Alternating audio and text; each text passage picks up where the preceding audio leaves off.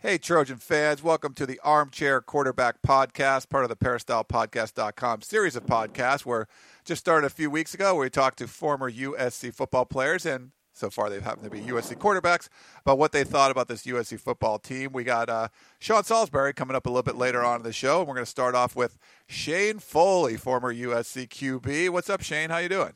Hey, Ryan, great to be back. Great to be with the program. And, a lot to talk about this week. Certainly, yeah. If you don't know more about Shane, you can go to ShaneFoley.com. It's a great place, and he does the Foley Report every week. And it should be an interesting one this week.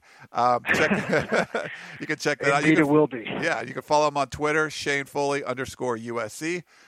Check it out there. And we've been doing this for a couple weeks, and it's great to get his insights on what's going on with the USC football team. And obviously, Shane, the last 48 hours been some, or a couple of days at least, been some big news in the USC football program. Yeah, Ryan, I'll tell you, it's been a crazy couple of days, and I know you know that better than anybody, but just a lot happening, a lot of change, and certainly, a lot for the young guys on the team to be thinking about. Certainly having a bye week, and I think that timing probably had something to do with it. But it'll be interesting to see and see how the team responds, and big transition time right now. Now, we got a lot to get to. We talk about the coaching change. We want to get your experience of you've experienced one as well. But let's look at the game first itself. Kind of what I guess was the catalyst of what's going on there. And offensively, you look at this team over the past few weeks. You saw, the Boston College game. It looked like the offense got things back on track. Didn't look as good in the Utah State game, and it seemed the offense played a little bit better besides some of the turnovers in the desert, Arizona. What did you see from the offense as it progressed over the last few weeks? Well, I thought the offense played a lot better this week. Certainly, Boston College was the game that they put most of it together. Had a very efficient game in that game, 15-17 for Kessler at Boston College. Fell backward quite a bit against Utah State, and some of the things that took place there needed to get better at. And it looked like early on, certainly Kessler looked comfortable. He looked, very much in rhythm early in the game, and so like to see him with the start that he had. Trey Madden, that we've talked about, has just really been the surprise of this football team and has really clearly become a leader, the way he runs and breaks tackles. And certainly Justin Davis being a great 1-2 combination between both the guys. It's been great to see. So, I thought that was my early indication, in the first half. I thought we traded punches with Arizona State pretty well, got into the flow, and, we were playing good football. I think obviously on the other side of the football that we can get to a little bit later, but that certainly is a question that came up in the game that was a big surprise, I think, to everybody watching it, that kind of changed things. But the turnovers clearly were, I think, the difference maker. You had to go into a loud environment like that, a hostile environment where a lot pending for both teams. Both teams were 0-1 in the conference going into the game, so you had to win the turnover battle, especially on the road in a loud, hostile environment, and that's something that did not happen, and that clearly hurt us. Now, you've played before, you've run offenses, you've analyzed these offenses before, and from the outside looking in, it looks like, at least on the offensive line, there's some confusion plays. There's sometimes there's good play, and there's sometimes confusion plays. And even overall, when I see these guys trot out there, they don't seem to have the ability to get out on the field and run a play. It's always like you're taking a lot of the play clock up, and even in situations where you're talking late third quarter, early fourth quarter, where you're down a few scores, they don't seem to even have the ability to be able to move quickly and get a play off before there's 5 seconds left in the play clock.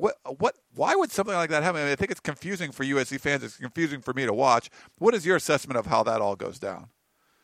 Well, that's a good question, very good question. And I think what you have to be able to do is really have an offense that's ready to go and prepared for any type of situation. And what that means is, you have to be able to run a deliberate offense the way they do. And sometimes, obviously, late in the game, when you want to control the line of scrimmage, you want to run the football and the clock is your friend, you want to be able to go in and do that and, run the ball and run it aggressively and physically.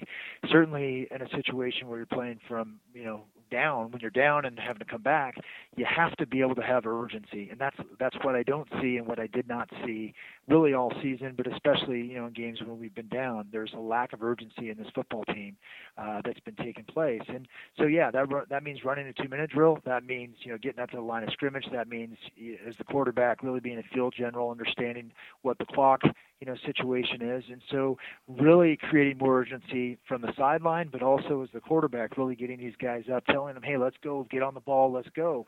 And certainly, they're not running a 2-minute type of situation or a hurry-up offense. And so, but you still have to dictate the speed and the urgency as much as possible. And as a quarterback, you should be talking to that on the sideline with the guys. You need to be talking to these guys and being a leader and letting them know that we've got to get a score right here, right now, let's go. And so I think having that communication, but certainly a lot of that's got to come from coaching, and we have a change there. So that's something that hope to see that will be different under Coach Helton. But I think clock management, time, and understanding that and having that urgency is very, very important. It's a good point. Where if you have the head coach calling the plays, sometimes they don't see the forest through the trees. They're worried about which play is going to work.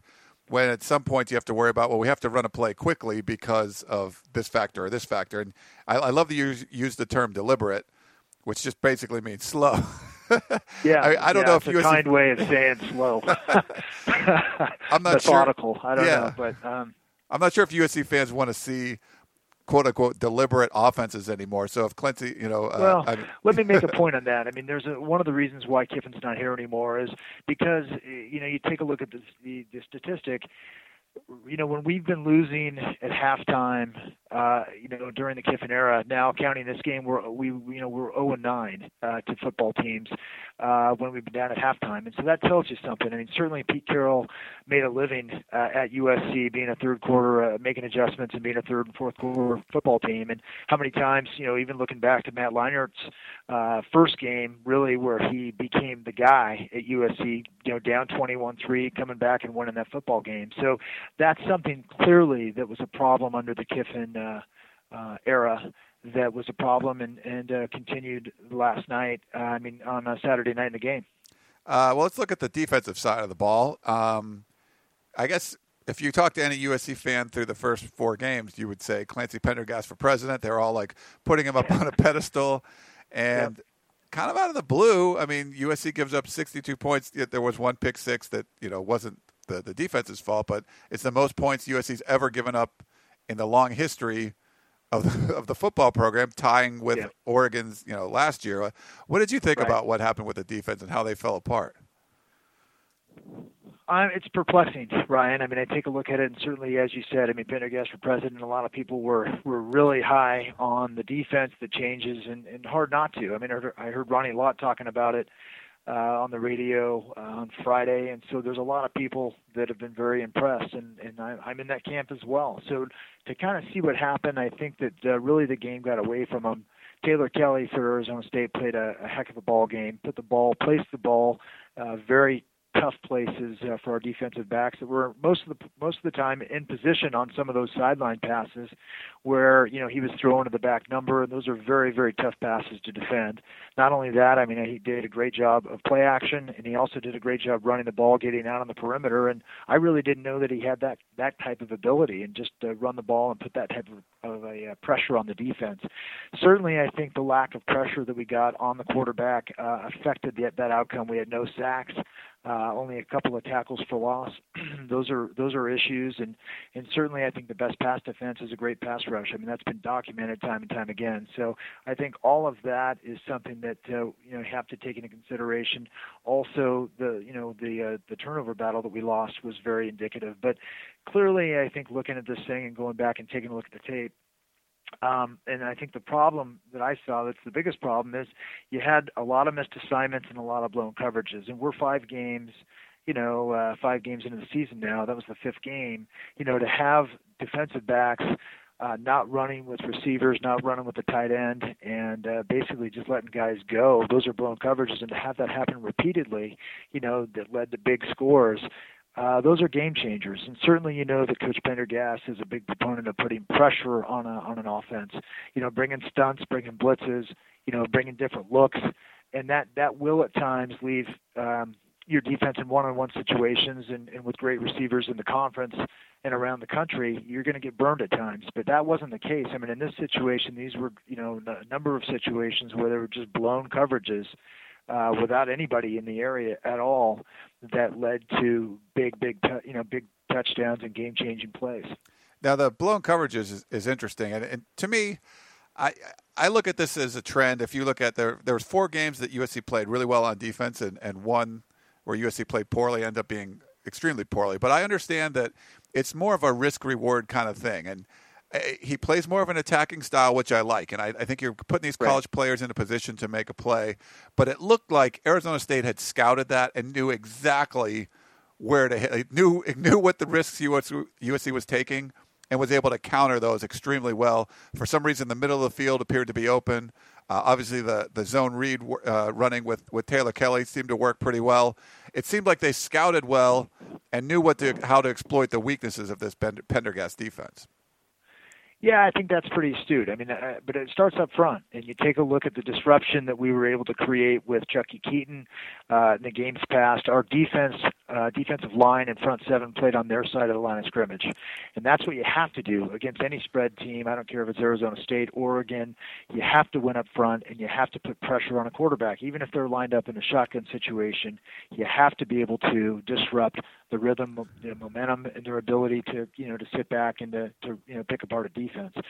The issue, though, that you're talking about, leaving the middle open, again, there were a number of times when you go back and take a look at it where 2 defensive players were running to 1 receiver. And so those are blown coverages. I mean, when you're leaving a guy open like that, if you're playing man-to-man and 2 guys go and play on one man and the other guy, they run a crossing route, one guy running a post and one guy running a corner or a go, and one guy goes uncovered and the other 2 guys run with the other guy, it's going to leave a wide open receiver.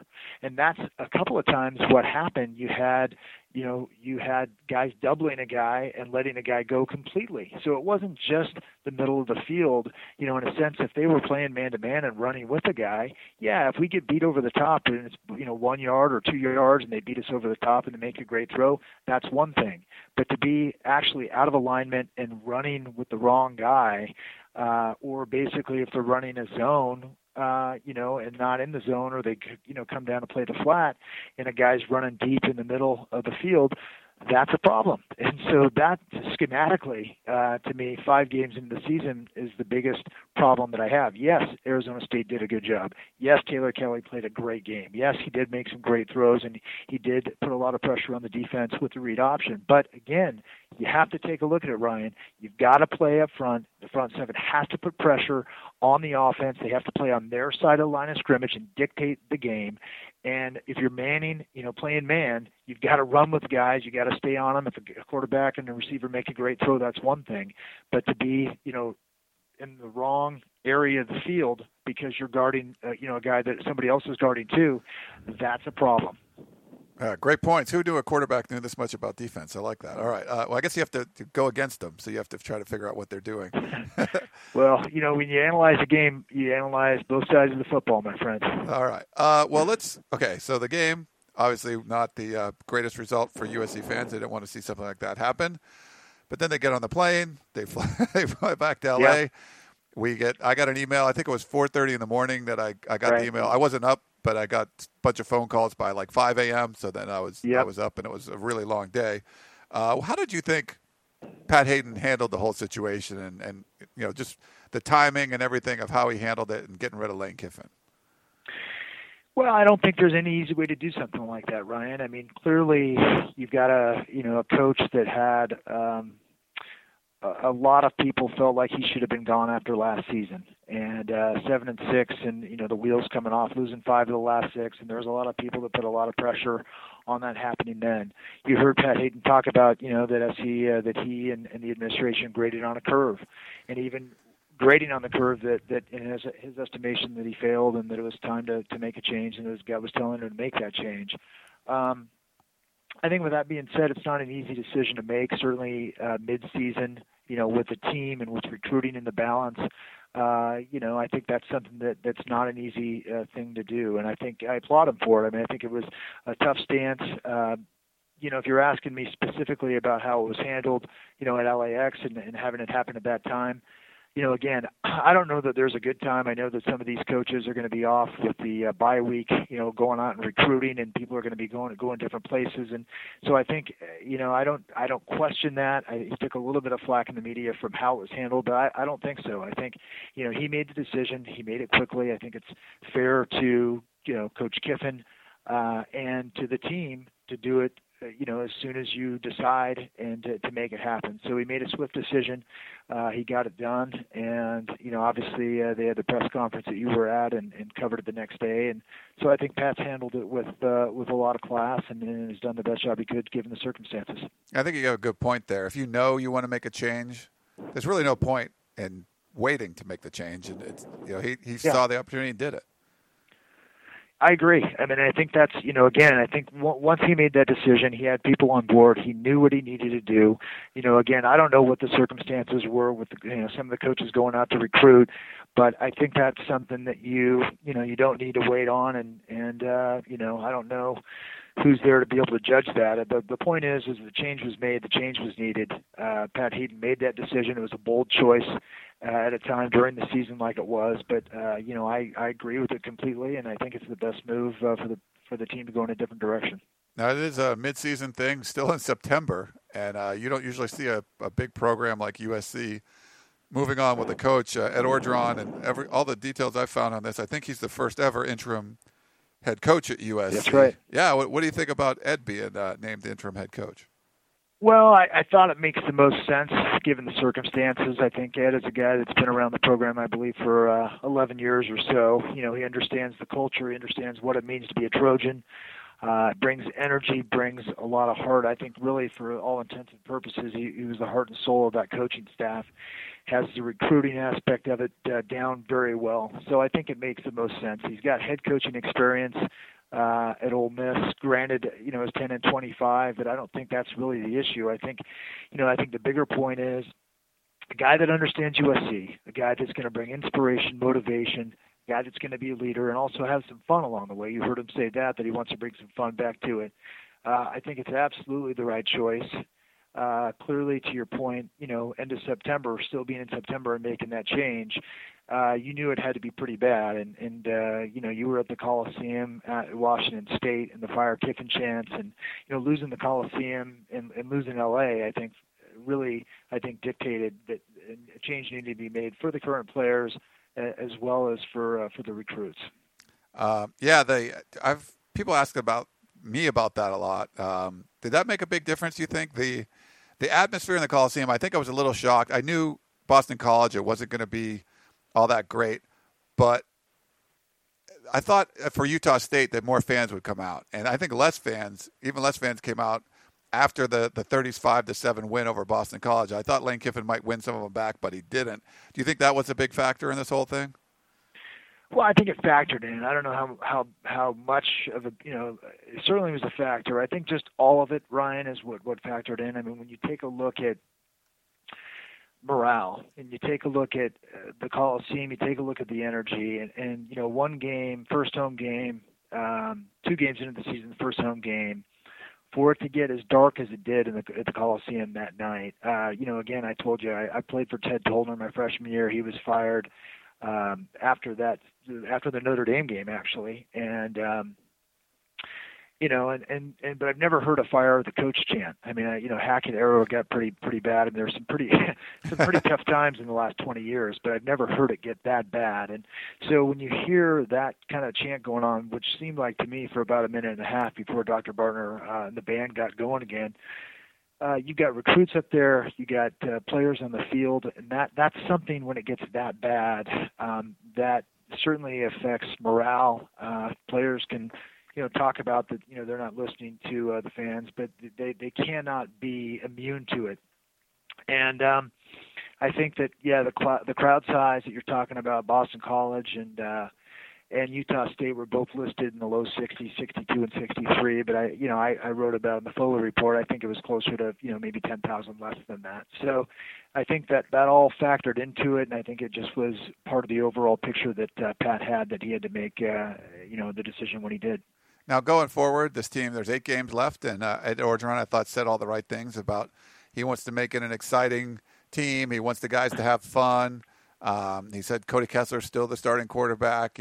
He's opened up practices. I think he started off on the right foot from the perspective of just seeing what he wants to do there.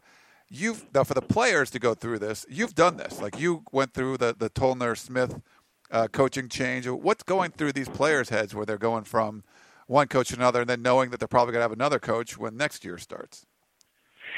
Well, I never went through doing it mid-season.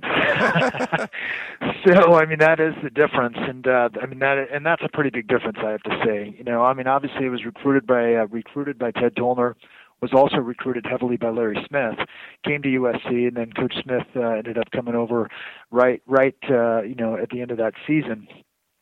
Coach Tolner actually was a lame duck coach when we went down to play Auburn in the Citrus Bowl. He had already been fired after the Notre Dame game.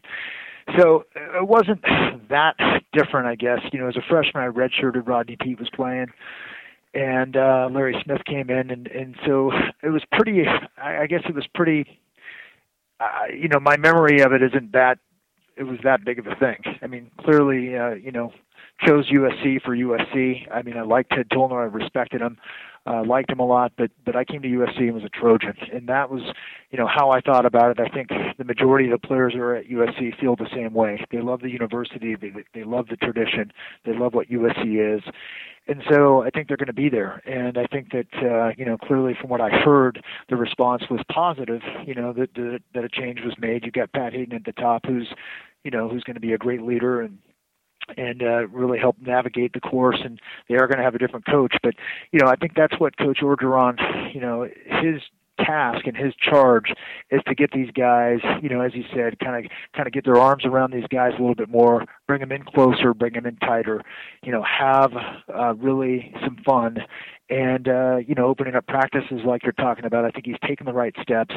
He's been around, and he was part of Pete Carroll's staff and been a great recruiter, and a great coach for a long time. So I think he's going to do the right things. I think he is the right guy, on an interim basis to kind of lead us out of this dark time, and looking forward to, seeing what the next 8 games brings us. Now, one last thing before I let you go, on the recruiting front, you mentioned he seems like the ideal guy to try to recruit. Like you mentioned, you're trying to recruit to the university. You're selling a future that you're not really don't have a lot of details on because you don't know who the coach is going to be. Do you think Ed Orgeron will be able to handle that?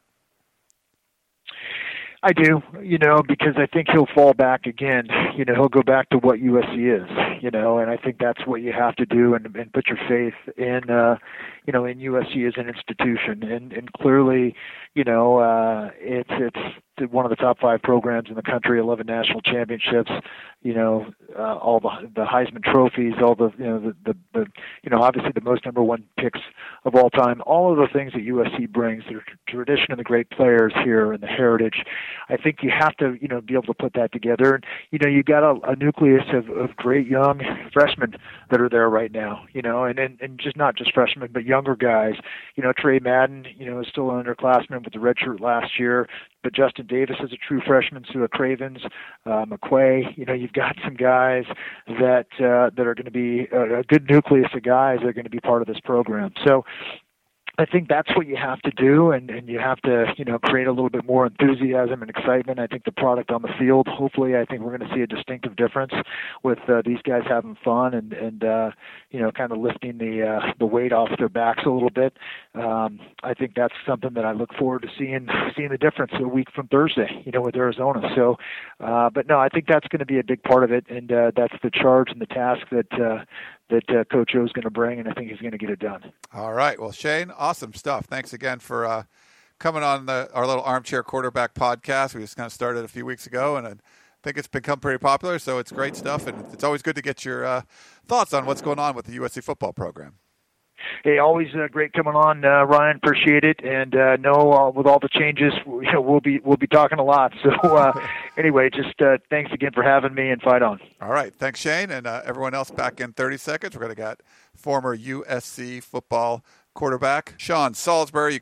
Fight on, Trojan fans. We're all very excited about this season. My name is Louis Tanguay, and I'm the Managing Director of Circle Marketing. Like USC, Circle Marketing has a long track record of success.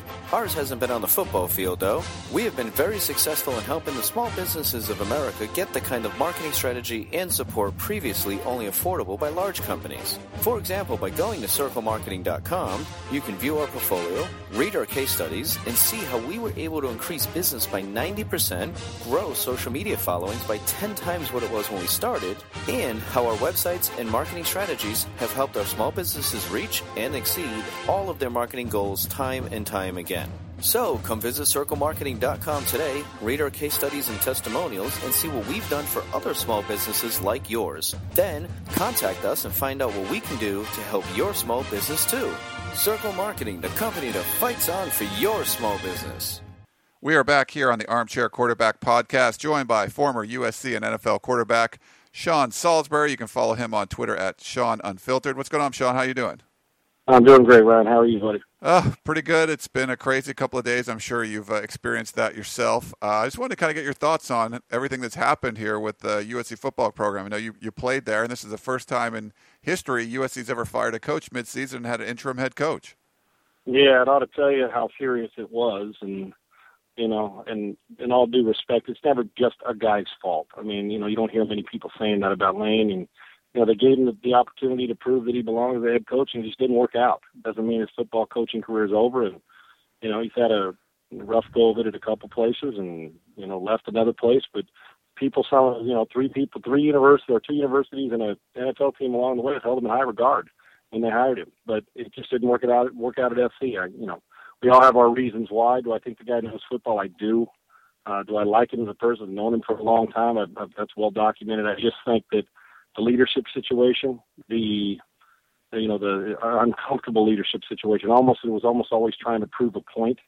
And I think inconsistencies with the level of how you deal with people became a problem. And losing becomes a problem. When you're winning, nobody cares about that. When you're losing, everybody cares. And you know, and I know the scholarships, but the truth is we're still good enough to win there. They really are. I understand they've been docked and we deserve more, and with all that's gone on, you wish that the penalties were so harsh. I get all that, but it's more not that they're losing, it's more the way they're losing. And I think it's just when you lose a program, it's time to make a switch. I never have been an endorser of doing it during the season, but there comes a point in time when if it's not fixable, then you got to give your players a better opportunity, not only to win, but a better opportunity to not want to leave the program and to feel more comfortable. And they're getting an energetic guy in Coach Orgeron, who's been one of the great recruiters, and they'll have more fun. I promise you that. Now, does that lead to better football? We're about to find out, and maybe people will play a little bit more loose, and coaches will feel like they can coach their positions. But it's difficult. I think Pat did the right thing. This will be the most important hire of his career because big programs are defined by football coaching hires. They just are. Ohio State, Penn State, Southern Cal, Notre Dame, Texas. That's how athletic. But Pat doesn't need validation. He's been a great Trojan and a great supporter of the Trojan program, and a bright, brilliant man. He'll make the right hire. He won't do it. He won't be hasty. And I admire him for giving Lane that. I think a lot of us felt that after last year he would have been fired, but Pat, did the right thing and felt like it was enough. And I admire him for having the guts to do it and start the search and get it going now. And it'll be a good search for some really, really qualified people. And we got the right athletic director there to do it. Now, you mentioned Pat Hayden had the opportunity to fire Lane after last season, losing 5 of the last 6. And obviously the loss to Georgia Tech was embarrassing, only scoring 7 points. I think Middle Tennessee State scored like 50 on that team. So to only score 7 was something. I think he had an opportunity, though, to step away as the offensive coordinator. I know he held that near and dear to his heart, and that's what he wanted to do. Do you think that would have made a difference if he focused on, as a young guy, being the head coach and let someone else call the plays? I've always believed, and I said this of all the years I was on ESPN. I remember saying this when Mike Holmgren was the head football coach at Seattle and the general manager. I can remember being on SportsCenter, and it was said, when Mike Holmgren decides to strip himself or let go of that general manager job, they're gonna win, and he'll be a Super Bowl guy again. And I'm not saying I'm prophetic, but I can remember. I don't like both, and they went on and went to the Super Bowl, got beat, but they went to the Super Bowl because a head coach, that's what you do. If you want to put a coat and tie on, then step upstairs and go be the GM. I know Shanahan's done it in the past. That has not worked well in these recent years since Elway and Terrell Davis and that group's been gone. I don't believe you can do both. I don't believe you can be a doctor and operate on a knee and also be a lawyer later in the day. Now, I know I'm comparing, health and that. You get my point. Is it? I don't think that you should ever carry on both unless now Sean Payton's doing both. But Sean Payton's the best play caller in the world. There are the aberrations. There are the aberrations that can do both, and he also has a guy named Drew Brees that ain't half bad. If Sean Payton's calling plays for me, he's probably going to be under flack and say maybe you should quit calling plays, turn it over to your offensive coordinator because you're not very good. But he's done it before. He's been around some great ones. Lane's young. I always believe when you're a head coach, when you're a head coach, you're not an X's and O's guy. And Lane is an X's and O's guy, but you don't have to be an X's and O's guy. You got that job for a reason because you earned it by being a leader and an X's and O's guy. At least that's the perception. So when you become the head football coach, you got to do a lot of different things, wear a lot of different hats, whether it's media, alumni, coaches, players. You're the general manager, you're the dad, you're the babysitter, you're the coach. You got to do a lot of things as a head football coach. Calling plays shouldn't be one of them.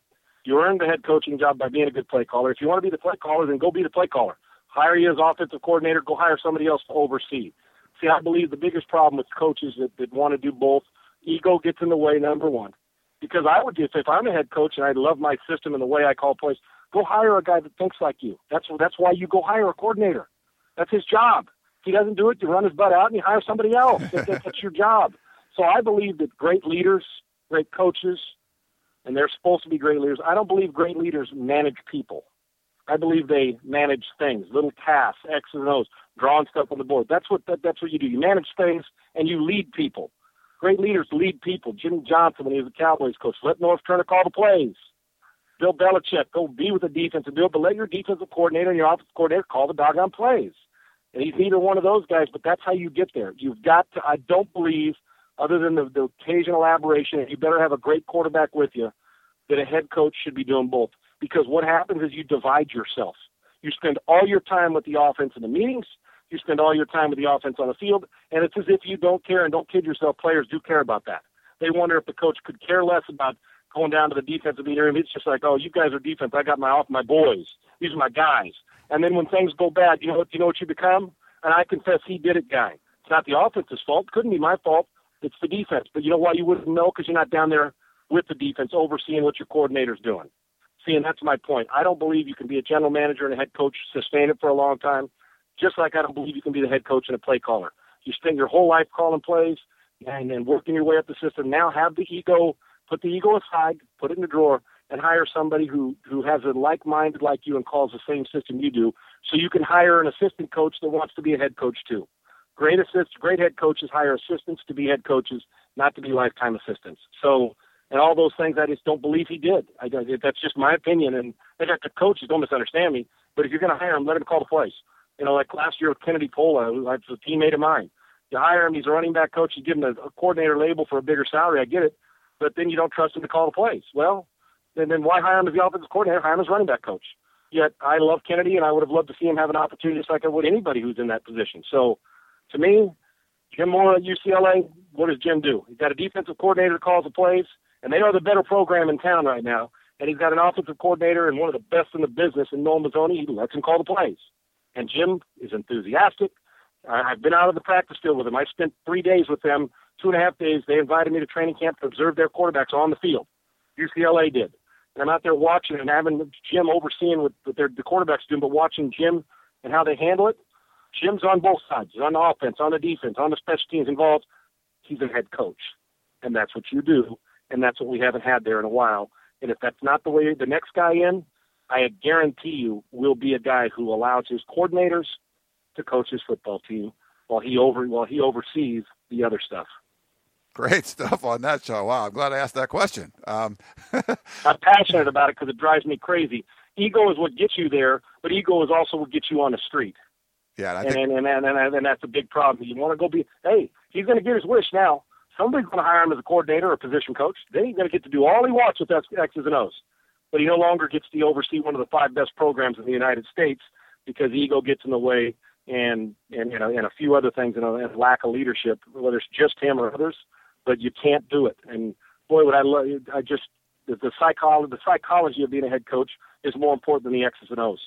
That's why you hire those real good guys that have been studying it, just like you did to get that job, and those guys want that job too, but allow them to coach. That's why they're getting paid. Do you think he goes that route? He goes to the NFL as an assistant coach or a coordinator? Or do you think he gets like a head coaching job at a smaller college or something like that? Well, somebody may. If you're a smaller school that says, we want a guy who can recruit, because let's make no mistake, the guy can sell. He could sell the Raiders. He sold Tennessee, and he can sell USC. He knows how to sell. He knows how to go into a meeting and sell himself. And so somebody may give him a chance. Sure, some smaller school, if you want to kick in the rear end and want a guy who's going to come in there with some attitude and some swagger and some arrogance, maybe. And maybe, you know what? Doesn't mean his coaching career is over as a head coach. Good gracious. Belichick wasn't any good, and they had to change his ways and didn't like it in Cleveland. Now he's the best coach on the planet. Tom Coughlin was, started out good, then they're doing it, and I hate him, can't do it. Now he's got 2 Super Bowl rings. So, coach, I'm not comparing him to those guys, but you can make changes. So maybe a stop at a smaller place with less alumni pressure will be good for him. But could I see somebody hiring him as a wide receiver coach? Yeah. But if you're going to hire him as an offensive coordinator, you better make sure that he recognizes he's the offensive coordinator, not trying to throw a knife in your back and be the head coach. So, once you've had a taste of it, some of those guys can't take a step back. Some of those guys can't. Some of the guys just can't say, I'm going to go be a coordinator because their ego's affected. He's young enough to where he's going to have to start over because he's not going to be the head coach at Wisconsin or one of those schools right now. But I understand why somebody would. I'd interview him because he may be able to change around a program that needs some spice and some new innovative offense because he does know X's and O's. And I do like Lane. I do. I feel like I've known him like he's a kid brother. But I'm also in the broadcast business and in the business of and the football business and in the coaching and training quarterback business and in the breaking down the proper and improper way that I think to do things, and that's what my job is to do, and that's what I get paid to do. And so I'm just telling you, I don't believe he was the man for the job. And when every single guy that ever played in the program, not 17 guys, but anybody that I've ever talked to that ever played in the program, walk on to All-American, was not comfortable with him as a head coach, as a former player, something's not right. Now, I'm not saying I'm talking about anybody that I ever was associated with that I've heard talk about that. It was never a comfortable situation. It was almost as if we brought in, it was like, gosh, it was, you couldn't quite get comfortable with the situation. Would I see him on the street and buy him a beer and say, man, you can still go be a good coach? Darn right I would. But it just the timing and the fit wasn't natural. Well, looking forward now, Ed Orgeron, who's been around the program for quite a while, is taking over. And first order of business, and we just got an email from USC Sports Information Department about this, earlier this afternoon, that practices will now be open to the media. Instead of waiting outside, we can actually go in and watch. We're actually allowed to report what we see on injuries. They still would like us to not report on formations and strategy, which completely makes sense. We could take, B-roll video in the beginning of practice like we used to be able to do. We can take photos during practice. So it's kind of like it's not exactly the way it was under Pete Carroll because of the sanctions that fans can't be on the sideline watching practice anymore. And we're restricted to one side of the field, which is fine. But it's gone back to the way it was a couple of years ago. Do you think that's a good move by Ed Orgeron, the first thing he's doing here as the head coach? Yeah, Ed Orgeron seems to be a guy who wanted to be USC guy from the time he came out of the womb. He gets it. John Robinson did the same thing. You know what? No offense, but no beat writer. I mean, I'm saying they don't know football, but I'm not worried about a beat writer that comes and watches practice or some Channel 10 or reporting that saw a play during practice. Matter of fact, if I was a coach, you'd run a doggone play in the first 10 minutes of practice, but you're not going to run just so it gets on film so they may see it and want to do it and they prepare for it on their defense, and you don't run the play the whole season. I mean, you can toy with that any way you want. Yeah, the gates could be open. Yes, you should be able to come in there and report and watch practice. Yes, the report should be better. I'm not worried about, oh, my gosh, CBS just saw a reverse play. Like I said, you want to put the okey-doke on them? Run a few plays during practice, early in practice, so you're playing Washington, and all of a sudden they get a clip of the newscast. Ooh, did you see this in the background? Look what they ran. And then you don't run it at all. Now they're screwed up. So you can manipulate that any way you want as a coach. But, yes, the media should be allowed in. Yes, the beat writers should be allowed in. They're doing a job. They're busting their butt. Those beat writers, as you well know, right on you guys on this doing it every day and running your websites and blogs and working for the paper. Yeah, you got to do it every day. And you know what? If you don't let them in, guess what? Then they write an opinion on something they don't know about, and before you know it, everybody hates everybody. So let them in so they can actually see what goes on, and you can actually talk to them and actually answer their question, and they can get a feel for what the program's about. John Robinson did it. I believe John McKay did it. Turned out okay for those dudes. So I don't know why it's that, oh, my gosh, we got everything secretive. Bull. And when everything's secretive, it's then everybody's uptight. Let them come out and watch practice and stand there and then turn their camera off and be honorable. And you can't film practice after the first 10 or 50, whatever it is. Then we'll go and everything's fine. Okay, and then there's no, well, what about this? I didn't see this and this. Well, you're out there watching practice. You get a good idea. And you know what? Injuries are injuries. Guy gets hurt, you report an injury, okay. I'm just a little different with that. I like my privacy, and I like my team's privacy, and I like my game plans. But you're not going to learn anything if I'm playing Alabama. In the first 15 minutes of practice, Alabama's not going to know what I'm about to do to Alabama. That I promise you. So I'm all about a better rapport with the media and the fans and the rest of it. It just, when you alienate everybody, it becomes a very, very tense and uptight situation. I love what Ed's doing, and I'm going to go even farther than this. I don't care who the next head coach is. Ed Orgeron belongs on the staff in a capacity, regardless who it is. Reminds me of Dante Scarnecchia, the defensive coach, or should I say offensive line coach and assistant, been an offensive assistant in New England forever. He's been there through, I think, 7 head coaches. They keep coming and he stays. Wow. So that's how much respect they have. We need Ed to recruit. We need Ed to coach. His energy. I don't give a hoot if Bear Bryant wakes back up out of the dead and comes back. Ed Orgeron belongs to that staff. He's what USC football is about. And you want him on your staff because I think players love him and respect him. He's doing it the right way. I hope Ed has a lifetime job at USC, whether he becomes a head coach after this year or not. Wow, great stuff. Now, one last thing before we let you go, Sean. Just what do you think? There's 8 games left on the schedule, 3-2 start, 0-2 in the Pac-12. I know fans are excited. Just it's more they're just excited because Lane Kiffin's gone. He wasn't the most popular guy, especially over the last few weeks and stuff. But what do you expect from this Trojan team going in? There's still some big games. You got to play Stanford and UCLA, Notre Dame, the rivalry games. What do you expect from this Trojan team going forward? Far more energy and less uptight. I've never seen an uptight football team play well over the course of the season or sustain it for 4 quarters each week. You know what? It doesn't. When I say less stress and relaxed, I don't mean casual. Casual is not good.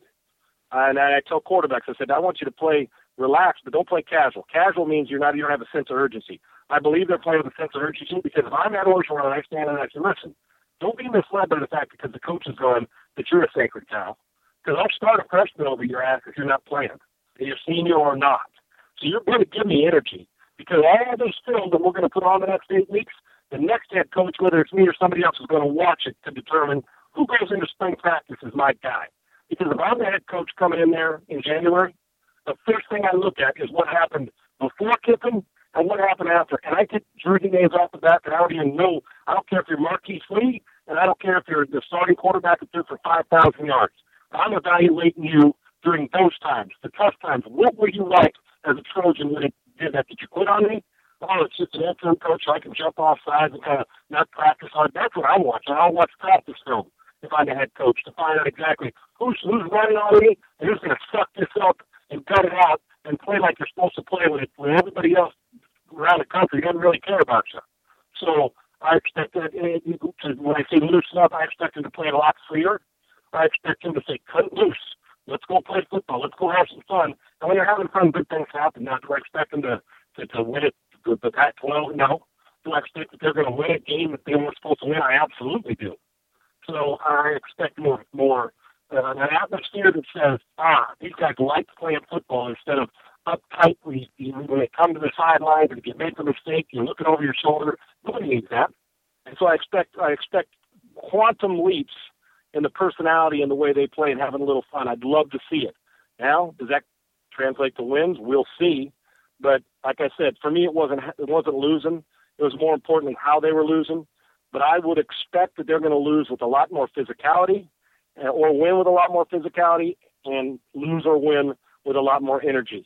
It's amazing what energy will do to you and what the threat of losing your job or losing out to a freshman as a senior can do to you. If I was a player, I would treat it like I'm on an interim status. And I would hope Ed Orgeron sends that message to them. I want you to play relaxed, but man alive, take our butt out into the street and let's go play some good football. But don't you for 1 second think because the coach that recruited you is gone and the head coach that we don't have to show up and play football because you will be evaluated. And I could care less about your son, your draft status. I don't care. You're not a sacred cow. Don't care what happens to you in April if you quit on me. I care about what's best for the program the next 8 weeks or whatever it is, And I think Ed Orgeron will make sure that those guys know that. And I fully expect a better response than we've had the first month of the season. He is Sean Salisbury. You can hear him on Yahoo Sports Radio and also follow him on Twitter at Sean Unfiltered. Sean, thanks again for coming on the show. Ryan, what a pleasure. Thank you. Keep up the great work, and hopefully this Trojans can change it around, my man. Yes, we'll see. All right, looking forward next Thursday night against Arizona. We'll try to talk to Sean again real soon down the road here on the Armchair Quarterback Podcast. Thanks very much for tuning in.